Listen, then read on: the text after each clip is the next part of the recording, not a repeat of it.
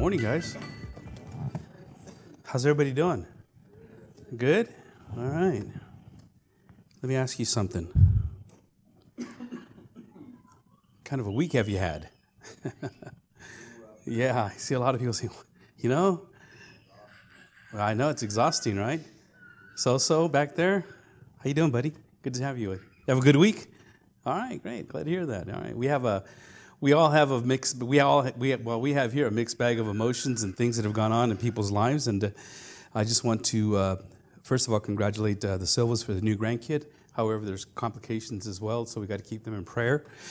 And for their children, I'm going to keep praying for Jan and Terry and, of course, Ruben's family. They had a stroke, and I appreciate the Silvas for doing the ministry and working with them. My daughters, both of them were injured. They come to realize what old age is like when keep them in prayer as well. Yeah, one of them is here. The other one's probably trying to battle with the kids right now in the children's ministry. Yeah, I know. And we come this morning, and I bring all that up because I think that today's message, I pray that it'll just bless you, because it is one of those things that we just seem to do, even though we're told not to. And remembering, for those of you that don't know or don't remember, 21 years ago on September the 11th today, there was an attack on the United States. About 3,000 people were killed, some 2,700 in the buildings, some other 300 plus or so on the airplanes, Pentagon, and so on and so forth, that people were just, it was all walks of life, firefighters, the police officers as well. And, it's not a time to celebrate, but a time to remember that we are very fragile. There is this wickedness that is upon not only the nation, but upon believers as well, genuine believers. And we've been talking about how it is to be and what it means to be a genuine believer and what it means to be to stand firm, let nothing move you. We've been talking about the outside forces. And then we've also talked about the inside forces that are within the church that deceive and lead many people astray, even the elect, if it was possible.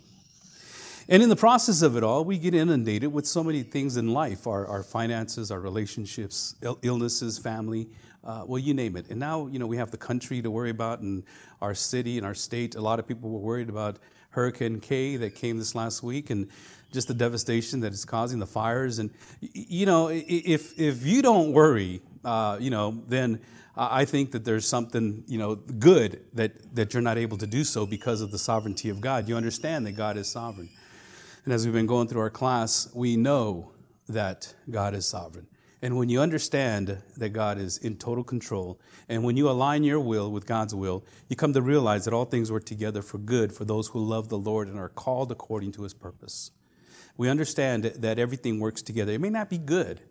And we're over here praying, God, help me, heal me, give me. It's called the ministry or the spiritual gift of gimme. Somebody said, gimme. And you're telling God to come over here and align His will with yours, when the prayer is, your kingdom come, not my kingdom, and your will be done, not my will. And we are to align. And somebody asked, why do we pray? If God already knows what we want, why do we pray? Because God wants you to align your will with His will, and you will see the sovereignty of God, how we hold a high view of God, and what it means to understand that God is in control. And so today, I'm going to ask you to open up your Bibles to Philippians chapter 4, as we're concluding this book of the New Testament that Paul has been going through. Philippians chapter 4, we've already been through verses 1 through 5, and we're going to go over 5 again just a little bit, and 6. But before we do so, I'd like to lead us in a word of prayer. Pray for these petitions. Is there anything else or anyone else that we can be praying for? We're going to pray for Charlene's grandson. He's still overseas, right? Okay. And also, Richard and Eileen, for your mom.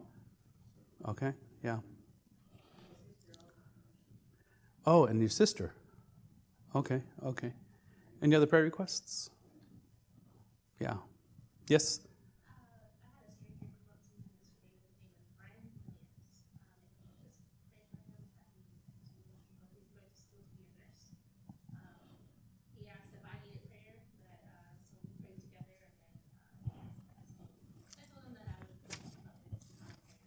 Oh, very good. Thank you for bringing that up. Shirley? I have a friend, Beth, who's at St. Bernardine's. He just had an operation. Okay. All right. Well, let's do that. Let's stand in the reverence of God's word as we read it and in prayer. Our Father in heaven, we do come before you standing first and foremost to recognize your presence. We bow our heads, not because it makes us any more holier or more righteous, but it gives us attention to your sovereign will. And we close our eyes in humility, recognizing your presence. Lord, if you weren't here, you weren't present, then there's no sense in even trying to align ourselves with you. But we know that you've guided and created and brought us to this point. No one's here by accident. And those that aren't here, I pray you just bring them here safely. And Father, we do come to you, understanding that your word is the ultimate and the last word. And there is nothing else that we need. Your word is sufficient. We don't need an extra revelation. We don't need another word coming in from outside. All we need is your word. And so this morning, I pray that we do diligence to your word, that we study to show ourselves approved as workmen who can rightly divide the word of God, your word.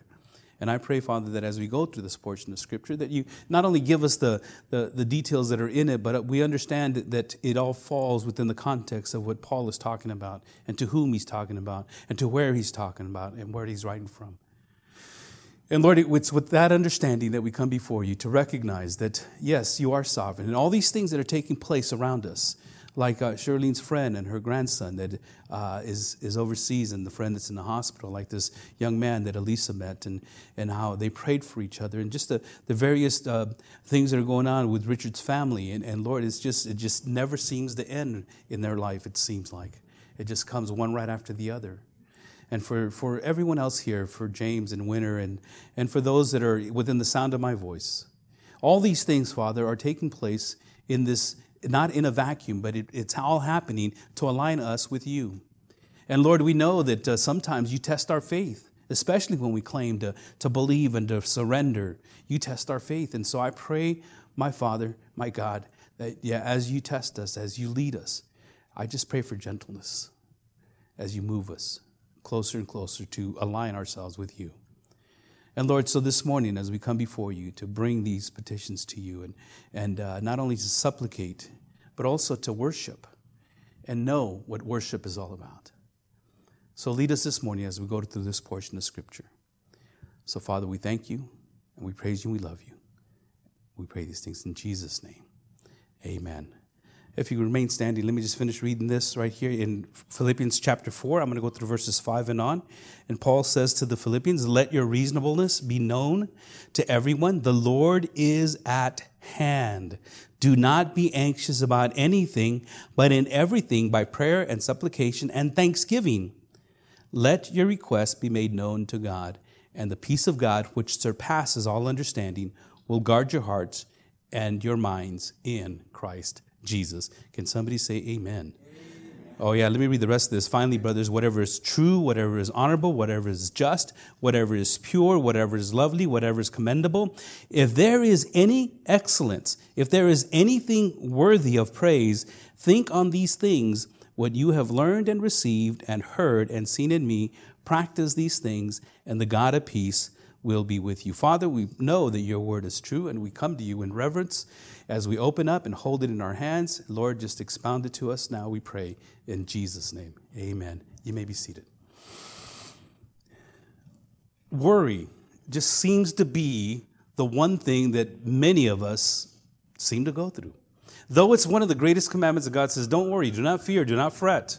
When Joshua led the Israelites, after Moses had died, Joshua led the Israelites into the promised land. And right before he led them, Joshua was kind of afraid. He says, Moses is dead. It's just me now. And what do I do? And God continuously said to him, do not fear. Do not worry. Do not be anxious.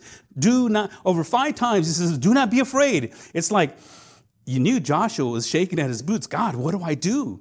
He says, I'm going to do it through you. Don't worry about what I do. And it's interesting because what Joshua was told was to take the Ark of the Covenant and go across the Jordan River. And Joshua was told to tell the priests to put their feet into the river that was flowing. It was at flood stage, and it was flowing really fast. And Joshua was told that the moment that they put their foot in the river, what was going to take place was that the river was going to stop.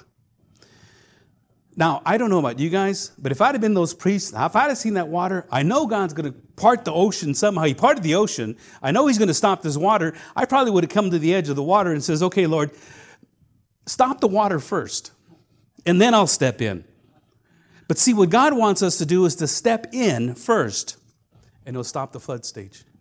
And at the moment they stopped, the water was heaped up, and they crossed all these, they say probably about 1 million people by this time, that crossed over, and they conquered the promised land. And from the very beginning, God is constantly saying, do not worry, do not stress, do not be anxious, Paul says, about anything. And why? Well, first of all, he qualifies this at the very beginning in verse 5. He says, let your reasonableness be known to everyone. The Lord is at hand. The Lord is at hand. God is at hand. Jesus Christ is at hand. He is near. He is right here. In our membership class we've been going through, one of the things that we focused on is that we have a high view of God. Because we have a high view of God, we know that God is in control. God is the one that we look to.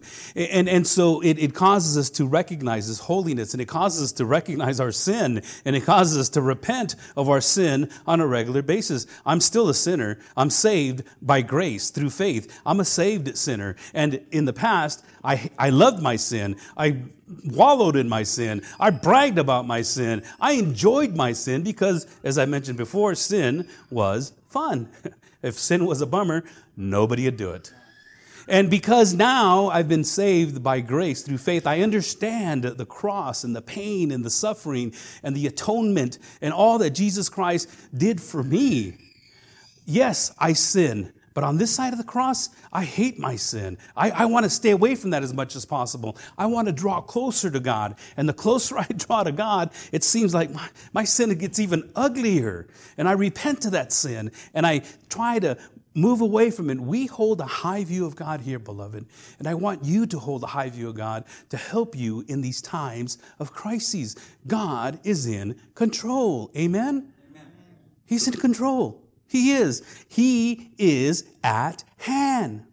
And being near, hand, right there. He's near the brokenhearted, the Bible says in Psalms 34:18. The Lord is near to the brokenhearted and saves the crushed in spirit. In Psalms 145:18, it says that the Lord is near to all who call on Him, to all who call on Him in truth. Unfortunately, when we face trials and we face all these difficulties that's going on, we lose all our confidence and trust in Him. And it happens to the most mature of believers. And if it happens to the mature of believers, can you imagine what it does to those that are immature, that are just starting? Can you imagine how it affects, and you lose your self-control and your spiritual stability? You feel defeated. You don't feel like you can make it to move on. And you start thinking, God, why?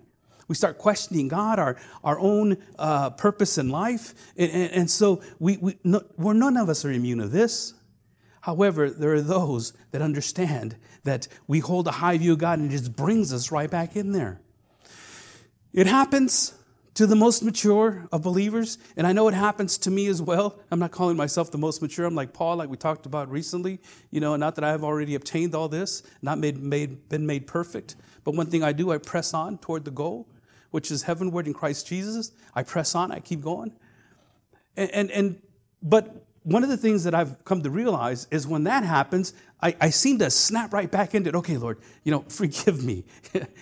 I can't start stressing out and worrying. I got to remember that you're in control. And I step into it, and boom, and it just seems like I come right back. And I want, beloved, for you to come to that point as well. And it doesn't take a super apostle. It doesn't take a super Christian. It just takes a simple understanding of God's word to be able to get through each of these worries and stresses and anxiousness and struggles that you go through. There are weak, struggling, unstable Christians that need to build their faith. There are people out there that their foundation, what the Word of God says, there's some out there that are still building their house on the sand and have not yet learned how to build their house on the rocks. Because if you notice that parable, that story that Jesus told, both of them were builders. Both of them built their house almost exactly the same. The same wind, the same rain, the same floods came, but one stood and the other one didn't. Jesus said, put these words into practice. Do what I say.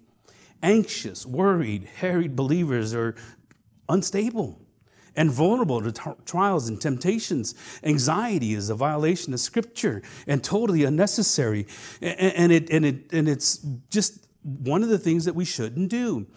In Luke chapter 12, I want you to turn to Luke chapter 12 with me so you can see this as well.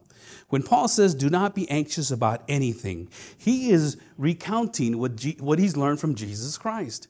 Jesus told this parable not only in Luke chapter 12, but he also told the parable in Matthew chapter 6. And when he said, do not worry, do not be anxious.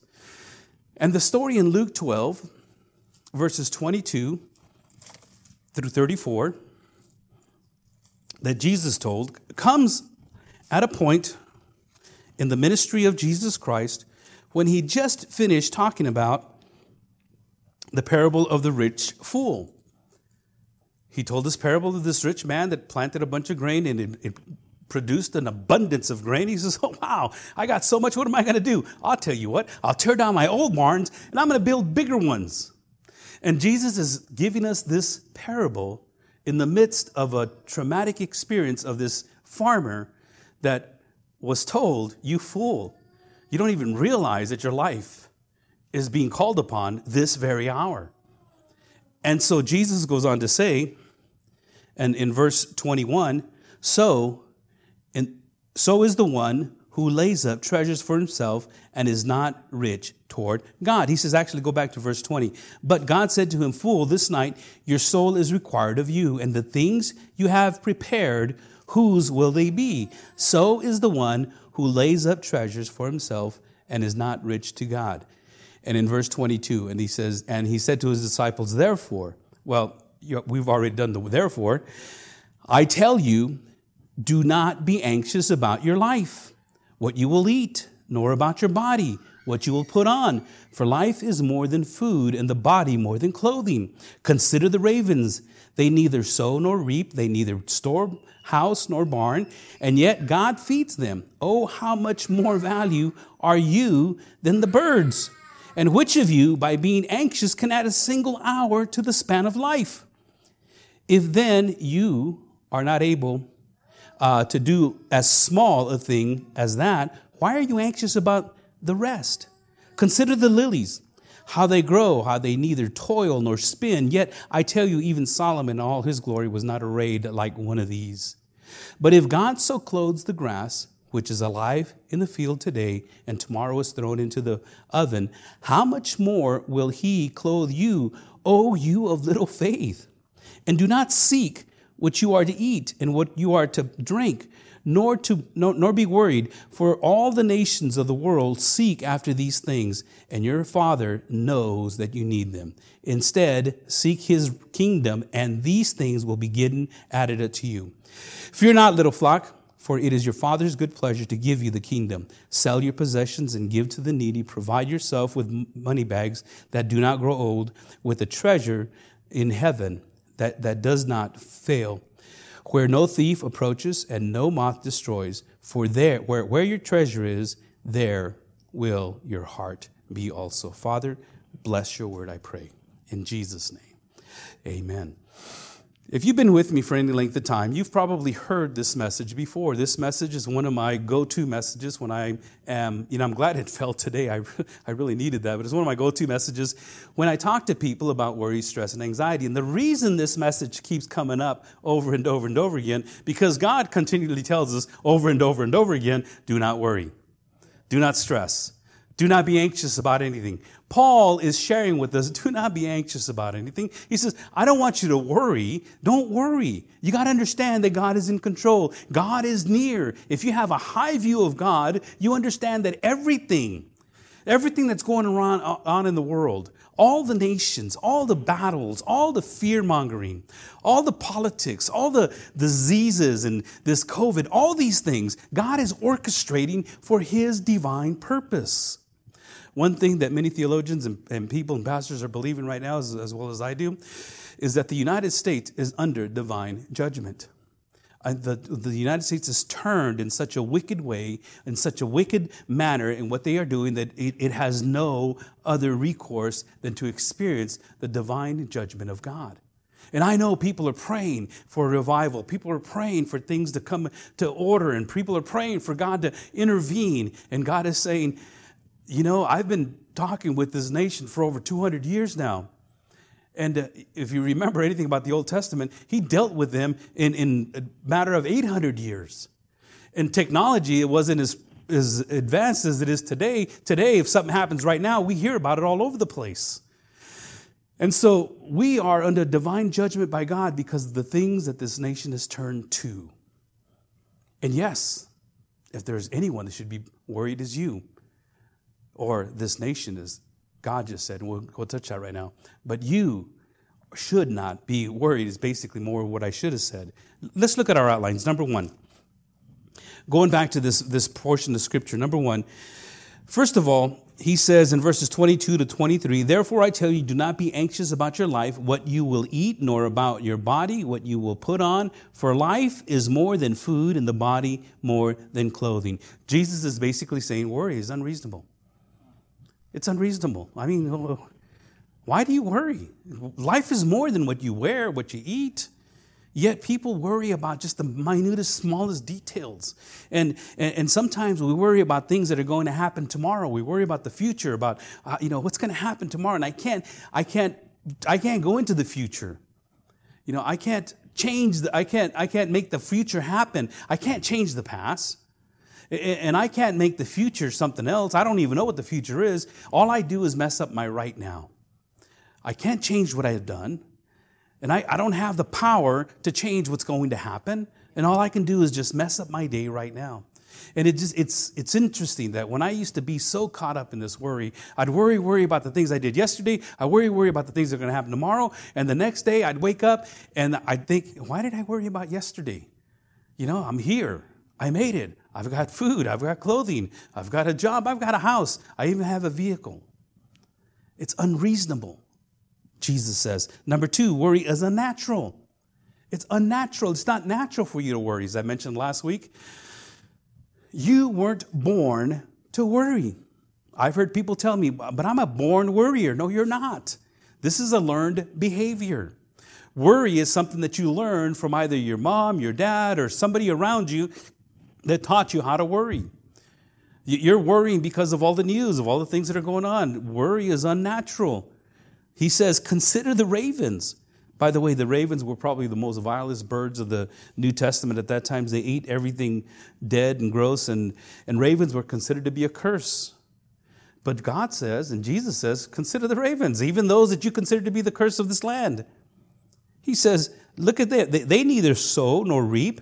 They have neither storehouses nor barns, and yet God feeds them. Well, that's true. They are eating, and they're multiplying. Oh, how much more value are you than the birds?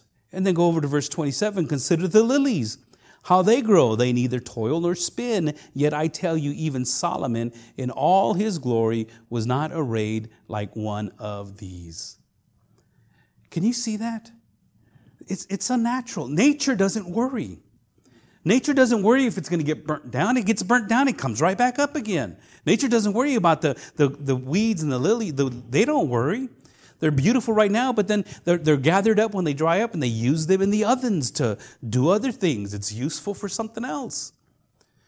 Flowers don't worry. Birds don't worry. Nature doesn't worry. Everything does exactly as God says, except man. There's only one thing in creation that worries, and that's you and me. And God says, it's not natural. You weren't born to worry. You were born to worship. You weren't born to just take it all upon yourself. And this is why, number 3, worry is unhelpful. And which of you, by being anxious, can add a single hour to his span of life? Now look at that.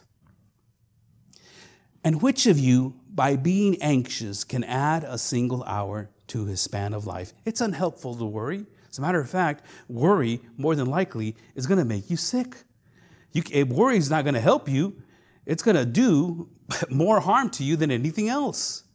Worry attacks your nervous systems, and it causes and triggers all kinds of, to release your system, to release all kinds of hormones and speed up your heart rate and your breathing, raise your blood pressure, raise your blood sugar, raise your, all kinds of things in your body. That's what it does to you. It affects your muscles. When you're troubled about something, your muscles and your shoulders and your neck, they all tense up, don't they? You want somebody to massage you, and you're just like all tense. And it affects your breathing. When you worry, when you stress out, you're short of breath. Your heart starts to get attacked, your blood sugar, your immune system, your stomach, not to mention your intestines and everything else. And on top of all that, you can't sleep, you can't get up.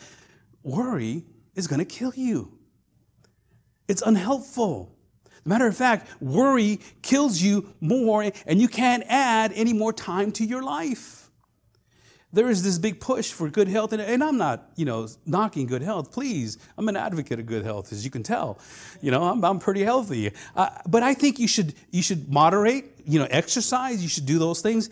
However, it's not going to extend your life. How many of you, by worrying, can add a single hour? You can't. You have just like you had no control as to when you were going to be born, you have no control as to when you're going to leave this world. You have an appointed time. And God has given you that time. I know people, for all intent and purposes, that should have died 10 years ago, 15 years ago. And I know that they should have passed on because of the illnesses or the sicknesses or whatever the case may have happened at that time. It should have happened then. But everyone has an appointed time. And when it happens, you can't add any more time to that. Now, with that said, what you can add is the quality of your life. Yes, exercise, eat right, don't smoke, don't drink, don't chew, don't hang out with women that do. Don't do those kind of things that are going to mess you up.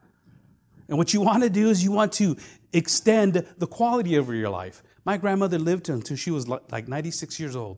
She walked everywhere, took the bus everywhere, wouldn't buy a car. She walked. She drank juices of fruits and vegetables. That's all. And she ate really good. And one day she had a stroke, and 3 days later she died in good health, mind you. As a matter of fact, when she was at home, my aunts asked the doctor, at her age, what can she eat? And the doctor says, honey, at her age, she can eat whatever she wants. So don't limit her. It just comes to a point where you cannot add. And Jesus says it's unhelpful. It just messes you up more than anything else. You have difficulty swallowing, dizziness, dry mouth, fast heart rate, fatigue. You get tired, irritable, nauseous, nervous energy. I'm talking about stomach problems, ulcers. That's what anxiety does to you. You see, it's not natural to worry. It's not reasonable to worry. It's unhelpful to worry. Number 4, worry is unnecessary. It's just unnecessary. Especially if you say that you're a believer in Jesus Christ, that God is your Father. It's unnecessary. But if God so clothes the grass, which is alive in the field today, and tomorrow is thrown into the oven, how much more will He clothe you? Oh, you of little faith. It's unnecessary. Because God takes care of everything in creation. Don't you think He's going to take care of you? And it's one of those things that we've learned how to do, as I mentioned. It's a learned behavior. And because it's a learned behavior, guess what? You can unlearn it. You can unlearn how to worry. I'm going to share with you on what Paul says about how to stop worrying. Worry, number 5, is unchristian. And do not seek what you are to eat and what you are to drink, nor be worried. For all the nations, that's everybody else except for God's people, for all the nations of the world seek after these things. And your Father knows that you need them. See, when you start worrying about what you're going to eat, what you're going to wear, what you're going to do, how things are going to pan out, when you start worrying about health and everything else, basically you're saying, God, you can't take care of me. I got to do it myself. I got to go to work. I got to work 2 jobs. I've got to work late. I can't go to church. I can't do all these things because I got to take care of my life. As a matter of fact, God, you're the one that gave me this job on Sunday, so it's your fault. If you wanted me to go to church, you want to give me that job. And we blame God and we say, God, it's your fault. You're not taking care of me, God. And so we're saying basically, God doesn't exist, or it's unchristian. You're not aligning yourself with God's will. He says, you seek and you don't. Why? The world seeks after these things. Your Father, He knows what you need. Then why don't I get what I need? Well, that's for another message. However, because what God promised, and we're going to talk about this when Paul says this, that my God will supply all your needs, not your greeds. He knows what you need. And so when you pray for $1 million, God knows that I don't need $1 million. Man, I can barely handle $100, and He wants to give me, I want $1 million. When you say, I want this relationship, God says, no, you don't. Well, I'm going to do it anyways. Because God, I want you to align yourself with me. Get over here and bless what I'm doing. Instead of us aligning ourselves with God and to be blessed by what He's doing. God, what happens is that when things don't pan out the way we want it to, it's because our will is not aligned to God. And when that is happening, you're acting like the rest of the world. The rest of the world shouldn't worry. Amen? They have something to worry about. There's a lot going on out there that, frankly, I don't know how they do it without God, without recognizing that all this is going to come to an end, without recognizing that God is going to explode with His wrath upon this sinful world, and God's wrath is going to be unleashed, and He's going to punish those that just would not submit to Jesus Christ as Lord. The Bible teaches this, and we proclaim it, that the gospel message came for sinners just like us, just like me, to save a wretch like me. I'm a saved sinner. And when I act worried, then I'm acting like an unchristian, if that's even a word. Let's turn over to the other side. Let's go back to Philippians for just a little bit. So what does Paul say? Okay, he says, first of all, do not be anxious about anything. And then he has that qualifier, that conjunction, but he says, in everything, by prayer, supplication, with thanksgiving, let your requests be made known to God. What he says here, basically, in a sense, is what he's saying is, I don't want you to worry. What you need to do is you need to worship. When you are praying, you're worshiping. Now, when you are supplicating, that's asking very humbly and gently, Lord, you know what I need, and you're not demanding it. That's supplication. And you do that all with thanksgiving. Thank you, God, for just giving me a breath of life. Thank you for waking me up one more day. Thank you that I can go to the fridge, and even though I may not only have lettuce, at least I have something to eat, right? I might not have, the finest cars, but God, I have, yes, I need to put money into it to make it run, but I have a vehicle. Can you imagine having a vehicle with no air conditioning? Some of you can probably attest to that. And I drove a truck like that from Fresno to San Bernardino here a couple of weeks ago, and it was 100 degrees at night, mind you, but anyways, that was a trip, literally and figuratively. And we have to be just thankful. With thanksgiving, come to God with prayer and supplication. Now, let's understand one thing. Okay, worship. Most of the modern churches consider worship to be the singing. We're worshiping the Lord. It feels so good, and that's considered worship. The stage, the lights, the fog, and all the light and all the cameras and everything. That's worship. And it becomes a show in a sense. And I'm not saying that you cannot worship that way, but that worship is not just music. Worship is more than music. You can worship in a huge auditorium that people are coming before God, but that's not worship. Worship is a lifestyle. Worship is what we do on a regular basis. Worship, the Anglo-Saxon word is worth-ship, adding worth to His name, adding worth by loving God. In other words, worship is expressing your love to God. When we sing, you're expressing your love to God. When we hear the message, you're expressing your love to God. When we read His Word, we are expressing His Word to God. When we fellowship, by the way, I understand that there's a good little fellowship afterward? Yes? Okay, very good. We have some fellowship right afterward. I want you to stick around. Actually, we're going to call it fellowshaping. If you like Vidia, I don't know. but anyways, when we fellowship when we fellowship together, that's expressing love to God because we're doing it in the context of one another. When you're driving down the road, anytime you think about God, it is worship. Worship is not just music. It's more than music. Music is a big part of worship, but worship is more than just Sunday morning. And so when he says to bring in everything by prayer and supplication with thanksgiving, let your requests be made known to God. And how do you do that? With thanksgiving.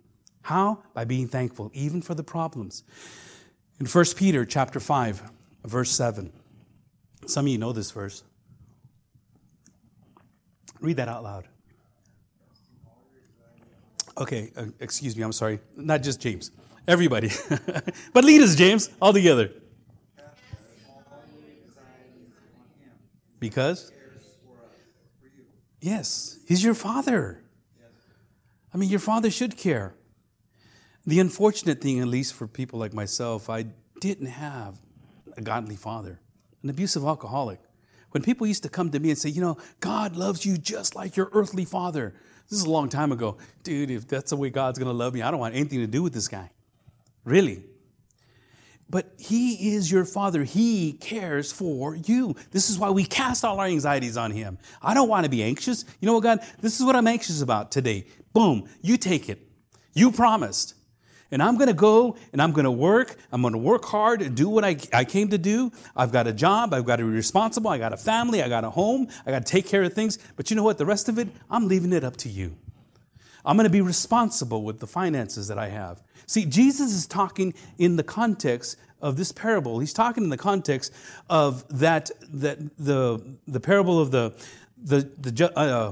judge, not the judge, but the rancher that wanted to build all these things. Right before that, he's also talking. He gave another parable of these two brothers that the father had died. Let me slow down a little bit because I'm going a little too fast. The father had died and left the inheritance with the older son, which is typical. But the younger son wanted that inheritance as well. And so Jesus is talking about this in the midst of finances because one of the biggest worries in our life is over finances. It is. And it's amazing. It has been. I started noticing this here just recently. We hear of a recession. We hear of prices going up. We hear of things going away. We see the gas price going up. It's going down now, and people are really happy. Oh, great, it's only $5 now.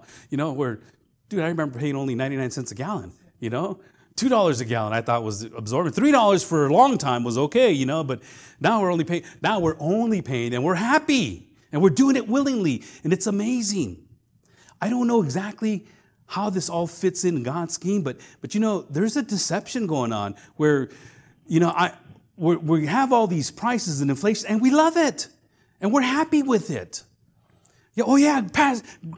Gas prices have gone down, and we're spending and spending and spending as if there was no limit.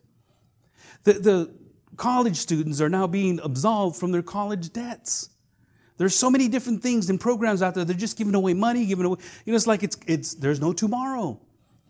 Yet we're told that there's a recession, there's things. I really don't understand in the economy of what God is doing, except for the fact that he's setting up the United States for a huge fall. A huge fall. And in the context of all these finances, we give them to God. I've worked hard. I'm being responsible. I'm taking care of my bills. And things are, and Lord, I'm just going to leave the rest to you. It's just the way it's going to be. I'm going to give to you what's yours. I'm going to give you my time, my talents, and my treasure. And the rest of it, Lord, I leave it up to you. See, because in Philippians 4:7, this is what Paul promises. And the peace of God, which surpasses all understanding, will guard your hearts and your minds in Christ Jesus. And that peace when you are not anxious, but you come to him in prayer and supplication with thanksgiving, guess what? God's peace will come upon you.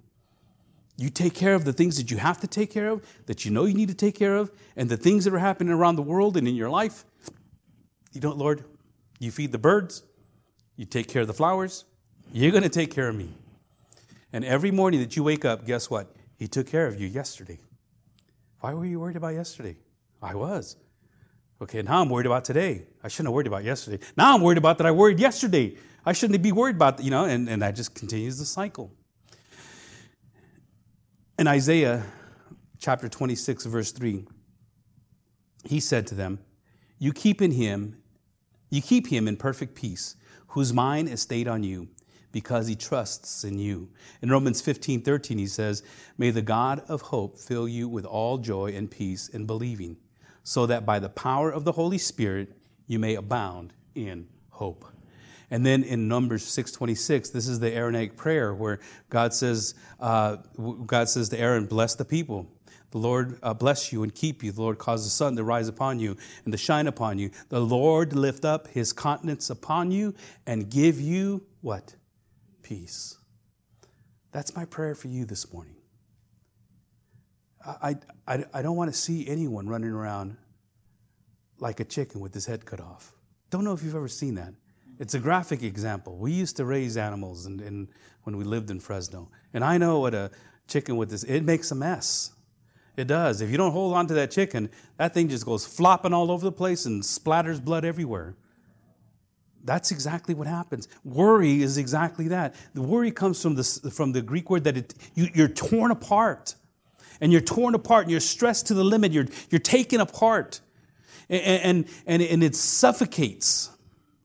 And that's what it looks like. It looks like a chicken with his head cut off. Makes a mess everywhere it goes. Jesus even told us, he says in John 14:27, peace I leave with you.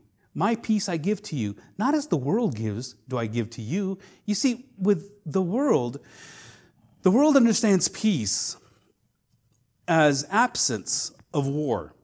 There's no fighting. Let's have peace. Okay, just peace. But still inside your heart, there's this angst, there's this worry, you're being torn apart. And for God, it's shalom. Or in Hebrew, in Greek, it's irene.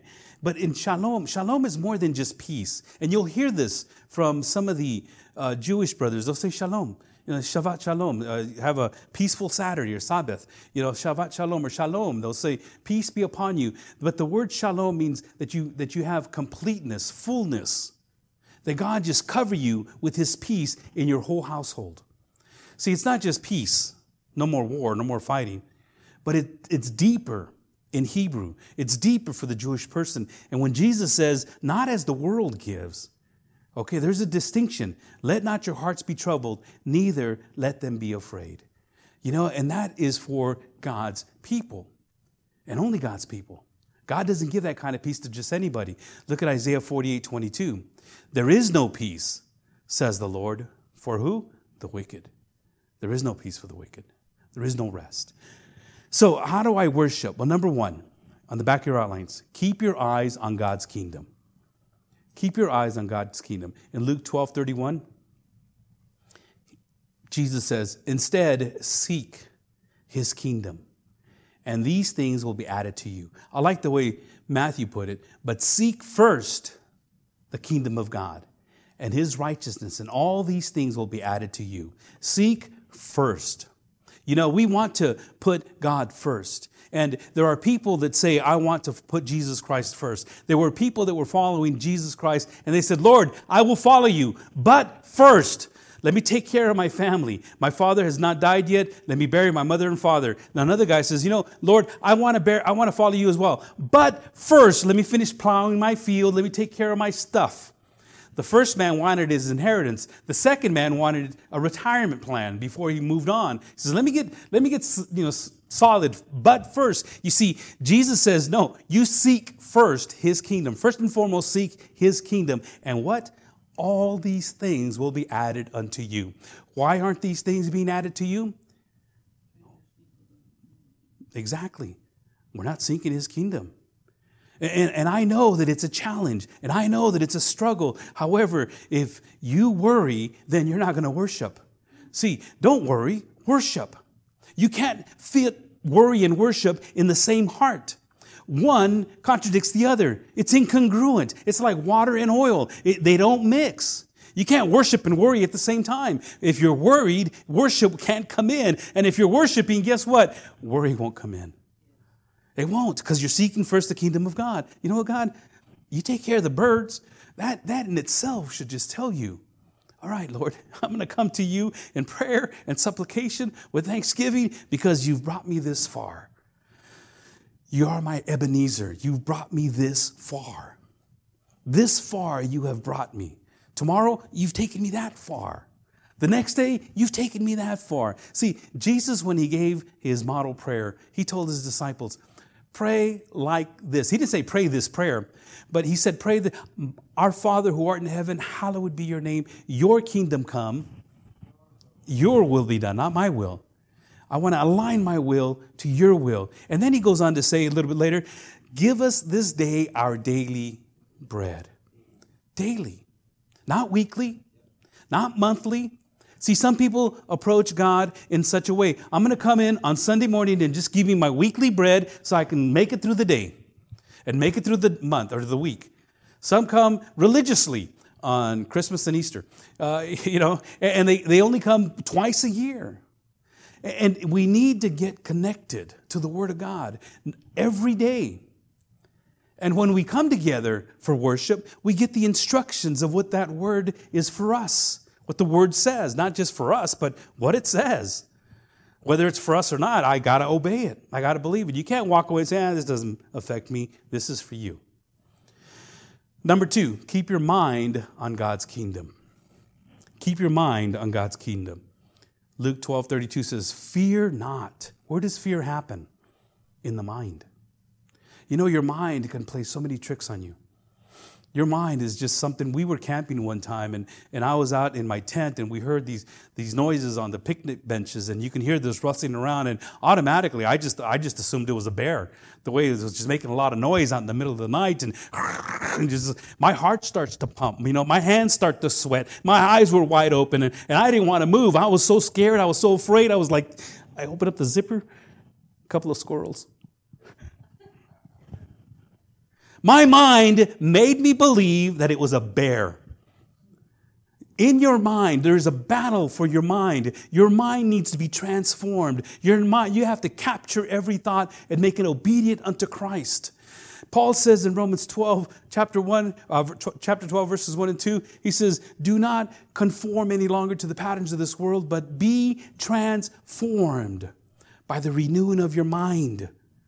Let your mind be changed. And you've got to get that fear out of there. Jesus says, fear not, little flock. You know, he called us sheep.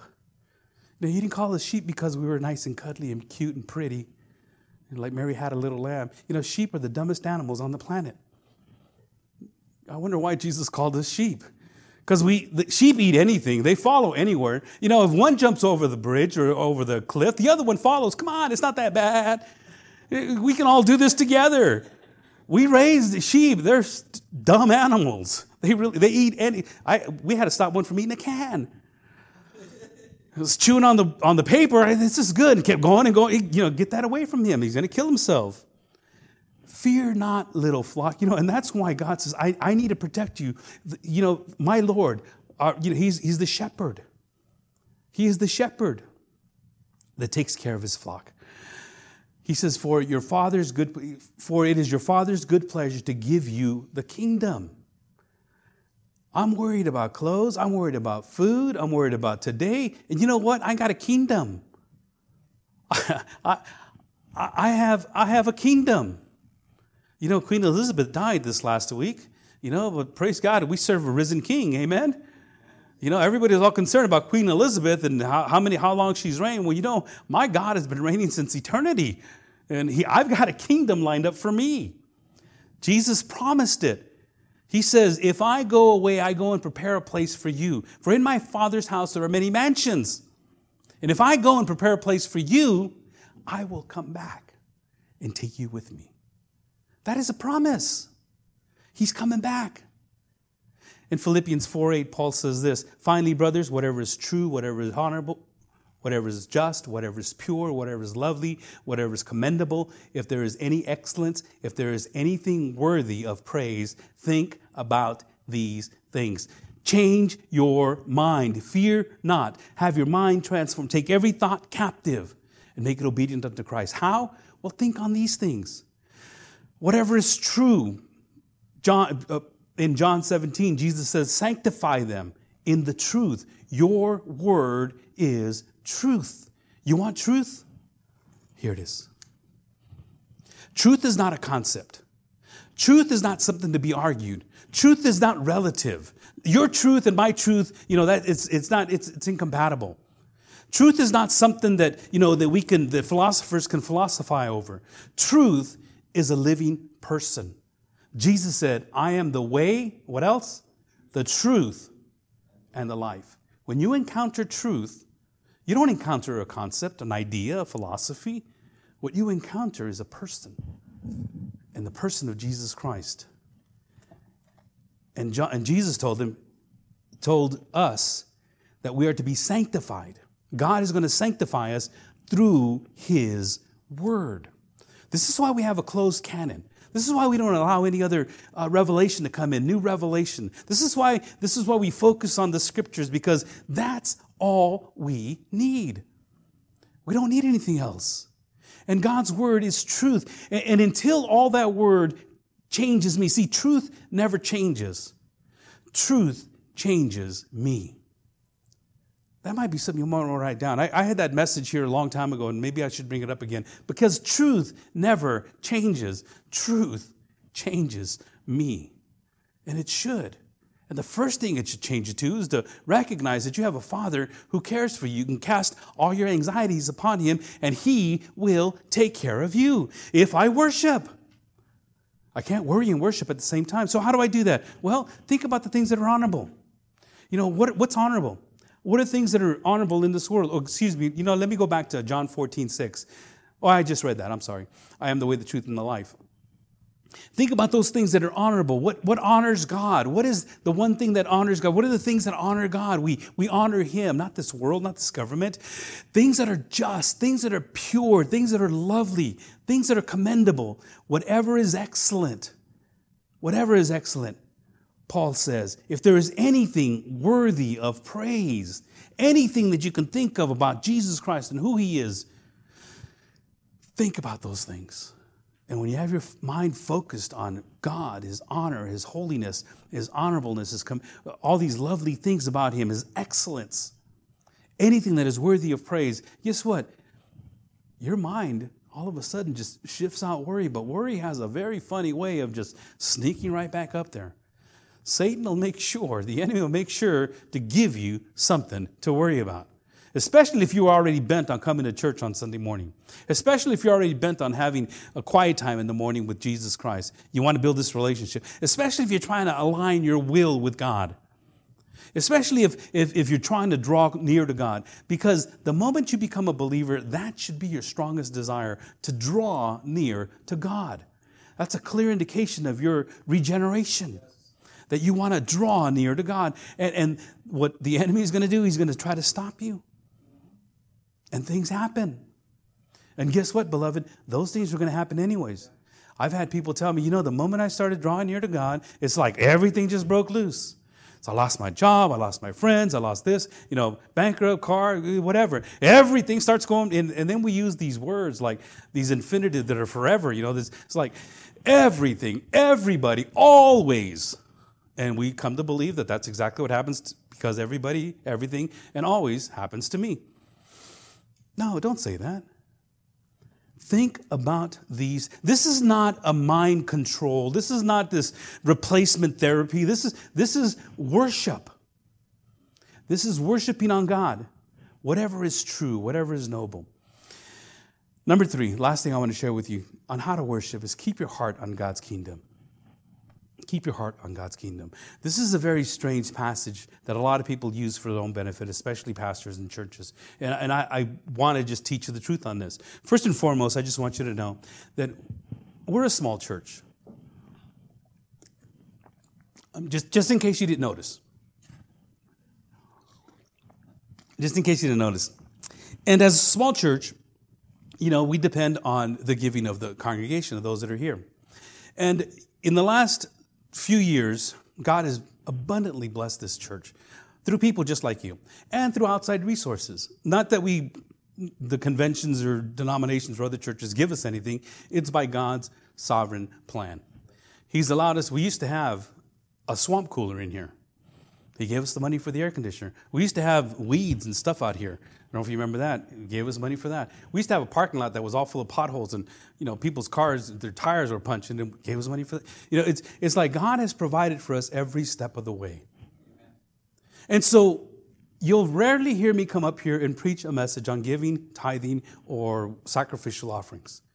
That's not who I am, and I don't do that. However, when it comes to the message, I need to touch on it and share with you, because here's what Jesus Christ is saying. He says, sell your possessions and give to the needy. Provide yourself with money bags that do not grow old, with a treasure in the heavens that does not fail, where no thief approaches and no moth destroys. For where your treasure is, what?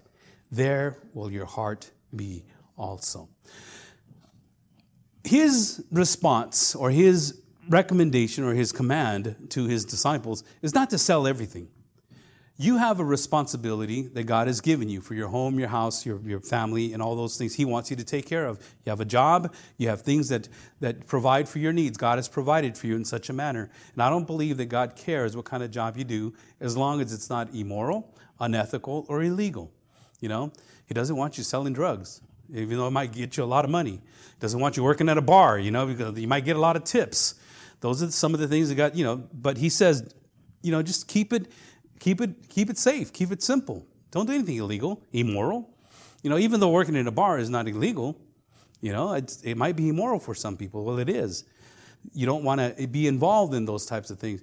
But what God says is not to get rid of, He's approaching us in the same way that He approached the rich young ruler.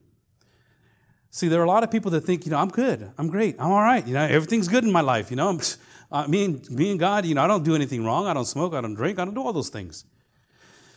A rich young ruler came to Jesus and says, what must I do? That's number one. What must I do to inherit eternal life?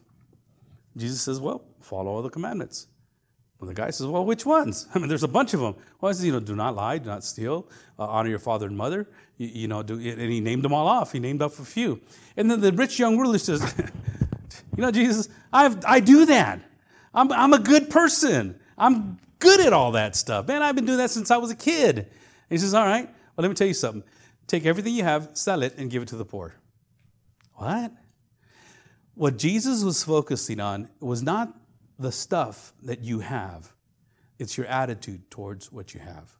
Are you willing to give it all up? God doesn't need it, but are you willing to? And in the same sense, He's not telling you to sell it all. Yes, sell your possessions, give to the needy, provide yourself with money bags that do not grow. So what you do is you take care of those people that are in need. You take care of people that you know within the body of Christ. There's a lot of supposed need in the world. God is not asking you to go and feed every homeless person. What He's asking you to do is to take care of those who are genuinely in need, that genuinely have a need. The church body should be taking care of itself in a sense where it's ministering to the church, where you are ministering to one another, not just financially, but also with, I see that happening within our church. People taking food to one another, people giving rights to one another, people helping one another. We're not a big church, but it's a giving church. It's a loving church because you've understood that what you have is for the needs of everyone else. Now, I have not seen anybody go broke or be in need because it is provided to you by your Heavenly Father. That's what Jesus says. Provide yourself with money bags that do not grow old. In other words, don't put your money in the banks or whatever. Do you know that right now the IRS is monitoring all the money that you spend? Did you know that? All the money that you earn? They're monitoring everything. They have a close eye on all your possessions, your money. Those things that what Jesus Christ says are money bags that grow old. And they can snatch it away from you at any time. If the truckers boycott in Canada taught you anything, these truckers were trying to say, we don't want to get vaccinated. We just want to work. You got to get vaccinated. We don't want to get vaccinated. And so they did this convoy and they stopped the traffic. So the prime minister went into their checking accounts, took everything away from them. They raised all this money in a GoFundMe account. They had all these millions of dollars that they were having. The Prime Minister of Canada went in there, took all that money out too. Says, you guys didn't get nothing. Because I want you guys to get, or whatever it was that he was trying to get them to do. If that didn't teach us anything, anytime the government wants to tell you to do something, they have the power to do it now. At this very moment. There was a way of getting around some of this stuff through Zelle, or what's that other one?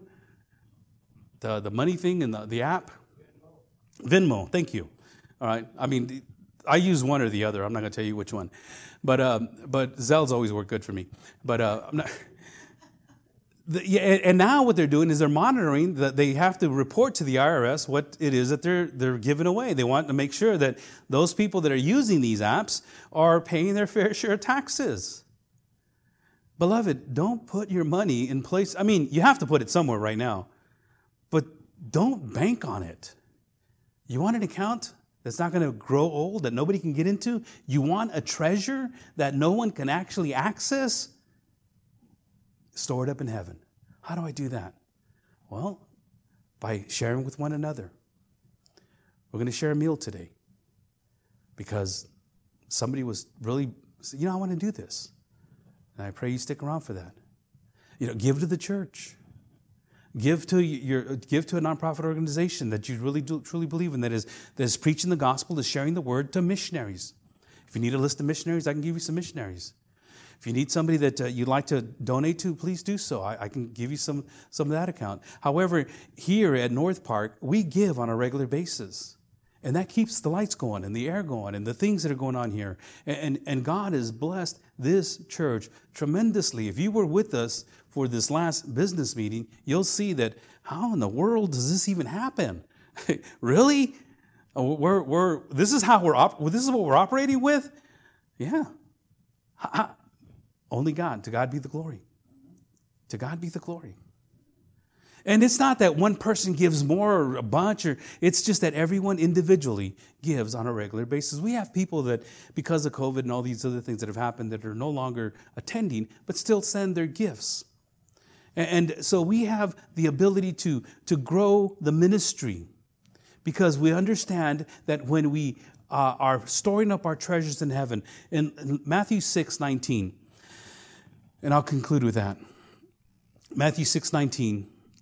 Verse 21, Jesus said, Do not lay up for yourselves treasures on earth, where moths and rust destroy, and where thieves break in and steal. But lay up for yourselves treasures in heaven, where neither moth nor rust destroy, and where the thieves do not break in and steal. For where your treasure is, there your heart will be also. He concludes the sermon that we just went through in the same manner by concluding by saying, store your gifts in heaven.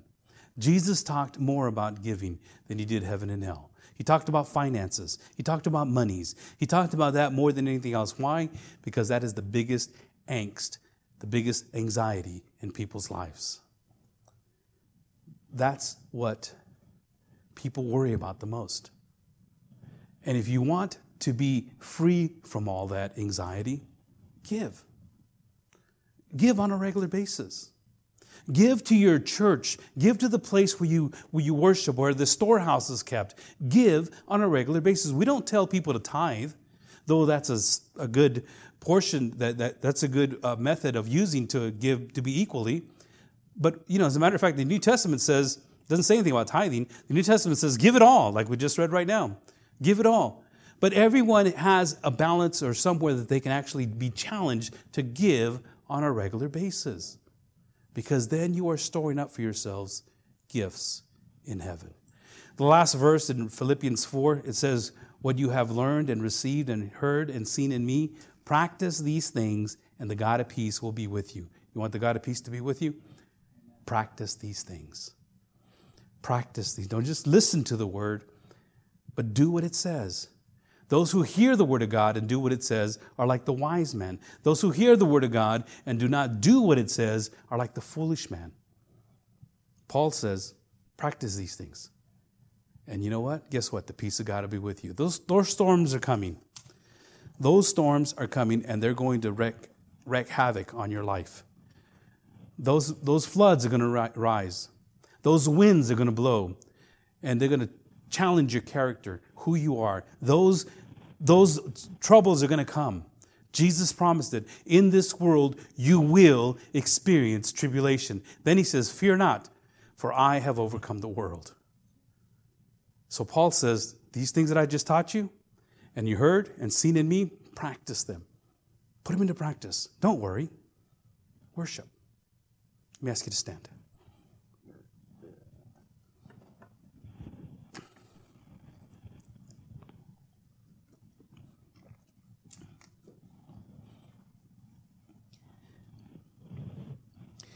It almost sounds too simple. It almost sounds as if this is a 1, 2, 3 step. But God, I know that you planned this from the very beginning. You knew the stress and anxieties that this world would have. And to think about the time of Jesus and what he went through. And the things that they stressed about, pale in comparison to what we go through now. But yet there were the same worries, the same angst, the same struggles, same anxieties, the same fears that you have commanded us to not to have. Lord, we need to be people who fear your name and recognize who you are, that you are sovereign, you're a God, you're a creator and sustainer. And because you are, we recognize you as our Father. And any time that we worry, we recognize that we are not acting very Christ-like. We lose our focus. So help us to seek your kingdom and your righteousness first and foremost. In all things, Lord. Help us to keep our mind focused on your kingdom and not let the enemy take over and take every thought captive. Help us to keep our heart on you. Because wherever our worries are at, our treasures are at, that's where our kingdom, that's where our heart will be. And when we focus on your kingdom, that's where our treasures will be. So, Father, I just pray that as we leave this place, we recognize your word and not only hear it, but obey it. Thank you so much, Lord, for this time of how you bless us so much.